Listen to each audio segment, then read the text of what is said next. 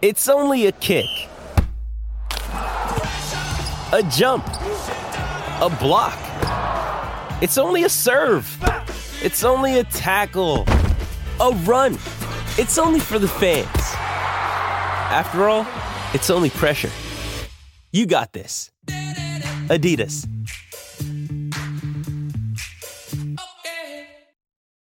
Why take one vacation with the family when you could take all of them? With Royal Caribbean, you don't just go to the beach. You visit a private island and race down the tallest water slide in North America. You don't just go for a road trip. You ATV and zip line through the jungle. You don't just go somewhere new. You rappel down waterfalls and discover ancient temples. Because this isn't just any vacation. This is all the vacations. Come seek the Royal Caribbean. Ships Registry, Bahamas.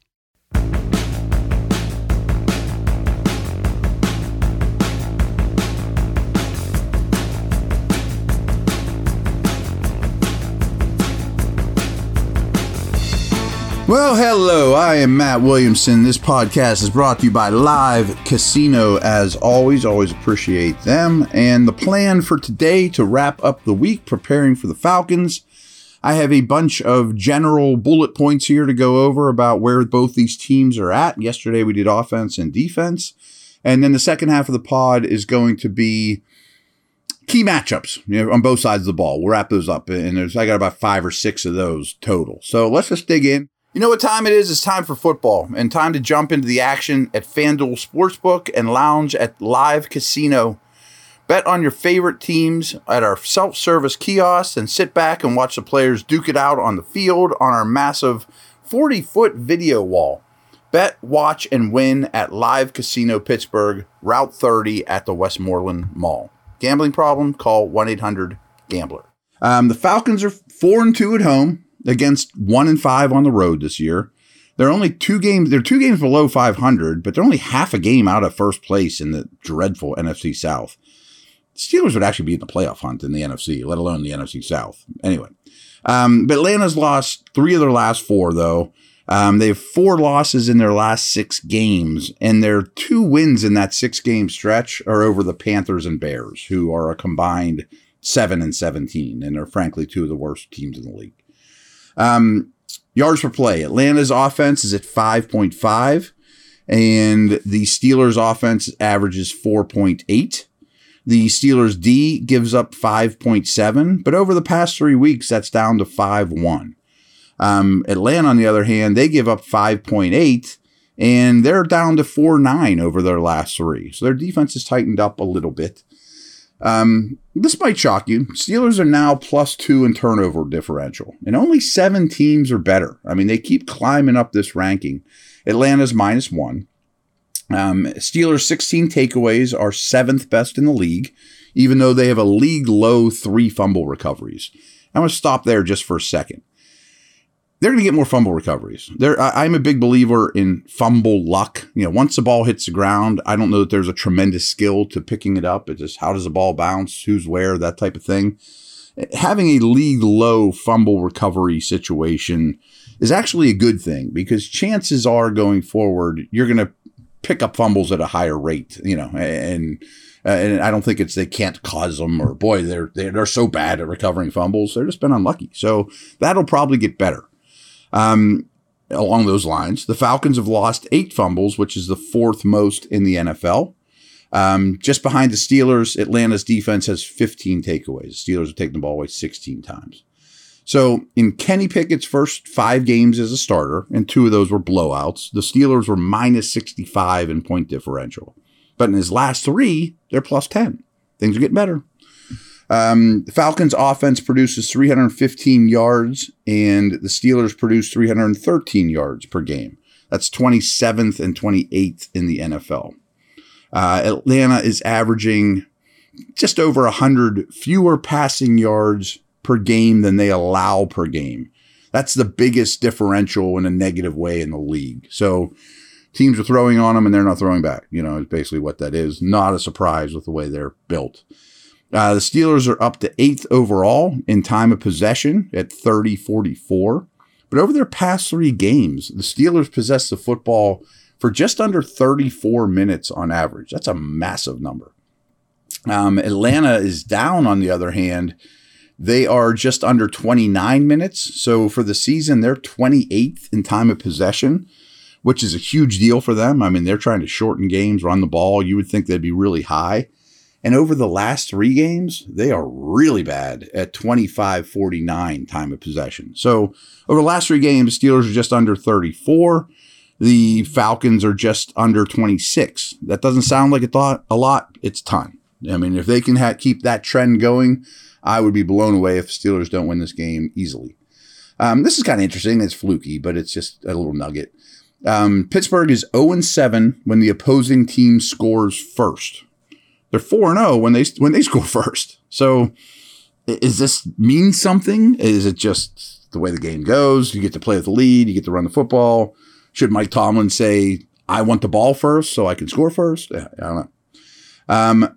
9 of the Falcons' games this year have been 1-score games. That's the most of any team in the league, and they're 4-5 in those games. So they play close games a lot. Again, that's their style. They don't have a lot of talent. They want to shorten the game, and there you have it. Atlanta's remaining schedule has a win percentage thus far of just 42%. Only 3 teams face an easier remaining schedule. The Ravens are the only team remaining on Atlanta's schedule that currently has a winning record. But you know what? Baltimore is also the only team remaining on the Steelers schedule that has a winning record as we speak. So those were my little nuggets there. We will talk about some matchups here after the break.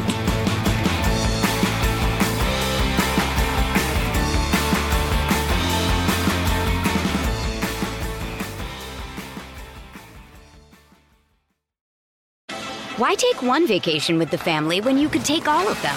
With Royal Caribbean, you don't just go to the beach. You visit a private island and race down the tallest water slide in North America. You don't just go for a road trip. You ATV and zip line through the jungle. You don't just go somewhere new. You rappel down waterfalls and discover ancient temples. Because this isn't just any vacation. This is all the vacations. Come seek the Royal Caribbean. Ships Registry, Bahamas. Another day is here, and you're ready for it. What to wear? Check. Breakfast, lunch, and dinner? Check. Planning for what's next and how to save for it? That's where Bank of America can help. For your financial to-dos, Bank of America has experts ready to help get you closer to your goals. Get started at one of our local financial centers or 24/7 in our mobile banking app. Find a location near you at bankofamerica.com/talktous. What would you like the power to do? Mobile banking requires downloading the app and is only available for select devices. Message and data rates may apply. Bank of America NA, member FDIC.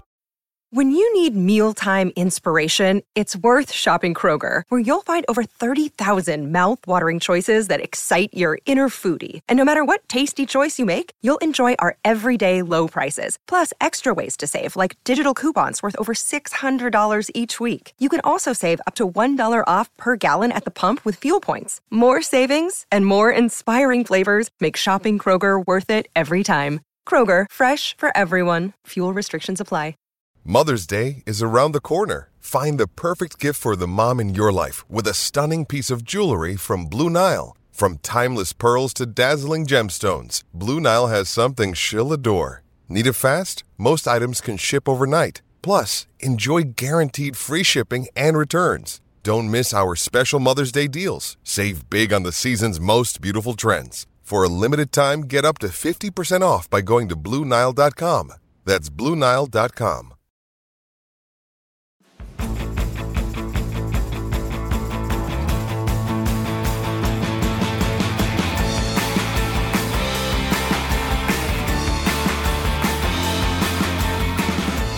All right, we're back. 2 things really worry me about this game from a Steelers perspective that are not super tangible or whatever.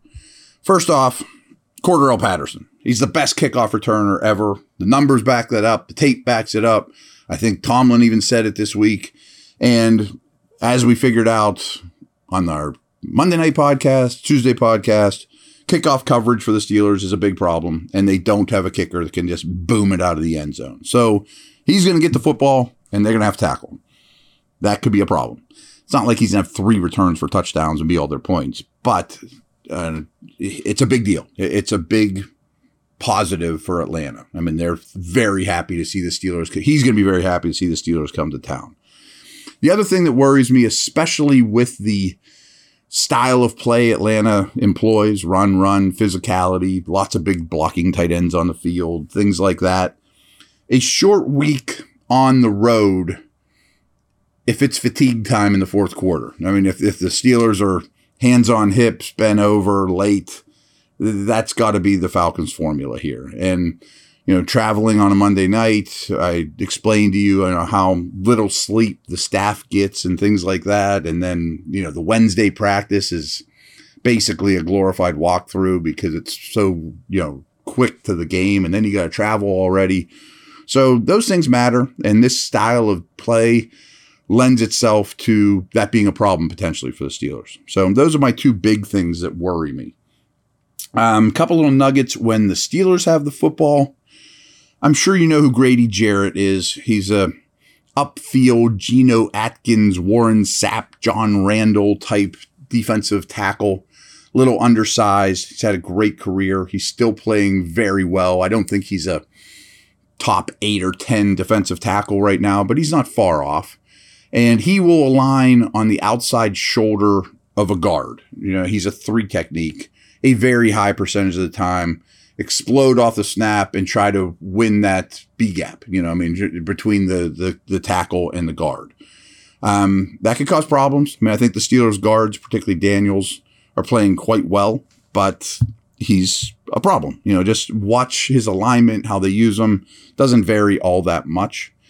The other star of the defense is AJ Terrell, who is back to health, playing well. If we were drafting corners to build a team around, he'd be an early pick for me, considering his age, his length, his physicality, his man and zone skills. Last week against the Commanders, shadowing, I'm putting that in quotes, is not utilized nearly as much as you guys think. But they did make a concerted effort to put him on McLaurin last week, a lot. And so as much shadowing as there is in the league, he did a lot of that last week. I'm curious, will he do that against the Steelers? I've told you guys, and I know not everyone believes me, most teams after studying the Steelers and watching tape treat Deontay as the number 1. But in this case, considering Terrell's skill set, I think he would do better against Pickens. They're both big, physical, attack the ball to catch point guy. If Terrell has a weakness, it's not that he's a super shifty guy where Johnson's more that style. So we might see, and this is just going to be one of my pregame notes, of what do they do with Terrell? Do they just leave him on the side and let the Steelers dictate who he guards? Or do they man him up a lot against Pickens and then help a lot on Johnson then? That's the approach I would take just because of the style Terrell is. And I also don't think they're going to have a very good answer for Freiermuth. I mean, his usage, it was a little down this past week. That doesn't matter to me at all. He's a foundational player that's going to get a lot of action. Like, if I'm looking at a DFS lineup, I'm strongly considering Freiermuth. I don't think their safeties, linebackers, whomever, are much of a match for him. Other side of the ball. Again, I mean, the key here, the whole game, is stop the Falcons' run game. I mean, that's redundant. I've said it all week. Drake London has not put up numbers for a couple months, but he's still a very good player.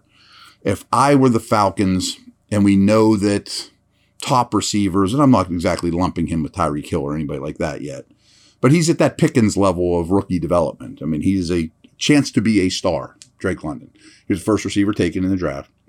But if I get one-on-one with him against any of the Steeler corners, I'm taking it. Whether that's just an out route or go balls or jump balls or down in the red zone, he's worries me a little bit from a Steeler perspective. I mean, I think the Steeler corners played better last week. They're not a terrible group, but if I get London one-on-one, I'm going there a lot. I mentioned it before, I guess, the short week, number of snaps, time of possession. You want those things working in your favor on a short week on the road against a team like this. The Falcons' offense are not going to threaten you with 4 wide. You may not even see many 3 receiver sets. So I think you'll see more nose tackles on the field, more big people, more base 3-4, less big nickel than we probably have seen in the past, even though that's certainly in the cards. And I'm sure that we'll see some 3 safeties out there at a time. You're not going to have as much slot corner usage. You're going to see big people on defense, as a counter to their big people on offense. Is that good or bad? I don't think it's necessarily either for the Steelers. I don't love Tyson Alualu's play lately. I mean, where's he at on that in terms of his snap counts in this game? I hope it's not over 10 or 12, which means more Adams, but you're going to have to rotate those big people because it wears you down. Last note is I think Spillane's going to play. I'm recording this like at noon on Thursday. I don't even know what the Thursday practice report is, but really interested in Bush's usage versus Spillane when both are healthy now. Are they in my corner where we're just going to have Bush and Jack be our every down linebackers and Spillane's role is just going to be spot duty? That would be my approach. I've said that 8,000 times in every week. And Bush played every snap last week and well. I mean, again, he's not Lambert or Kirkland or, he's not going to be the next great Steeler linebacker like many of us had hoped. But he's playing well this year. And I guess my bottom line is I don't see any instance where I'd rather have Spillane on the field than Jack or Bush. So I'm going to keep an eye on that.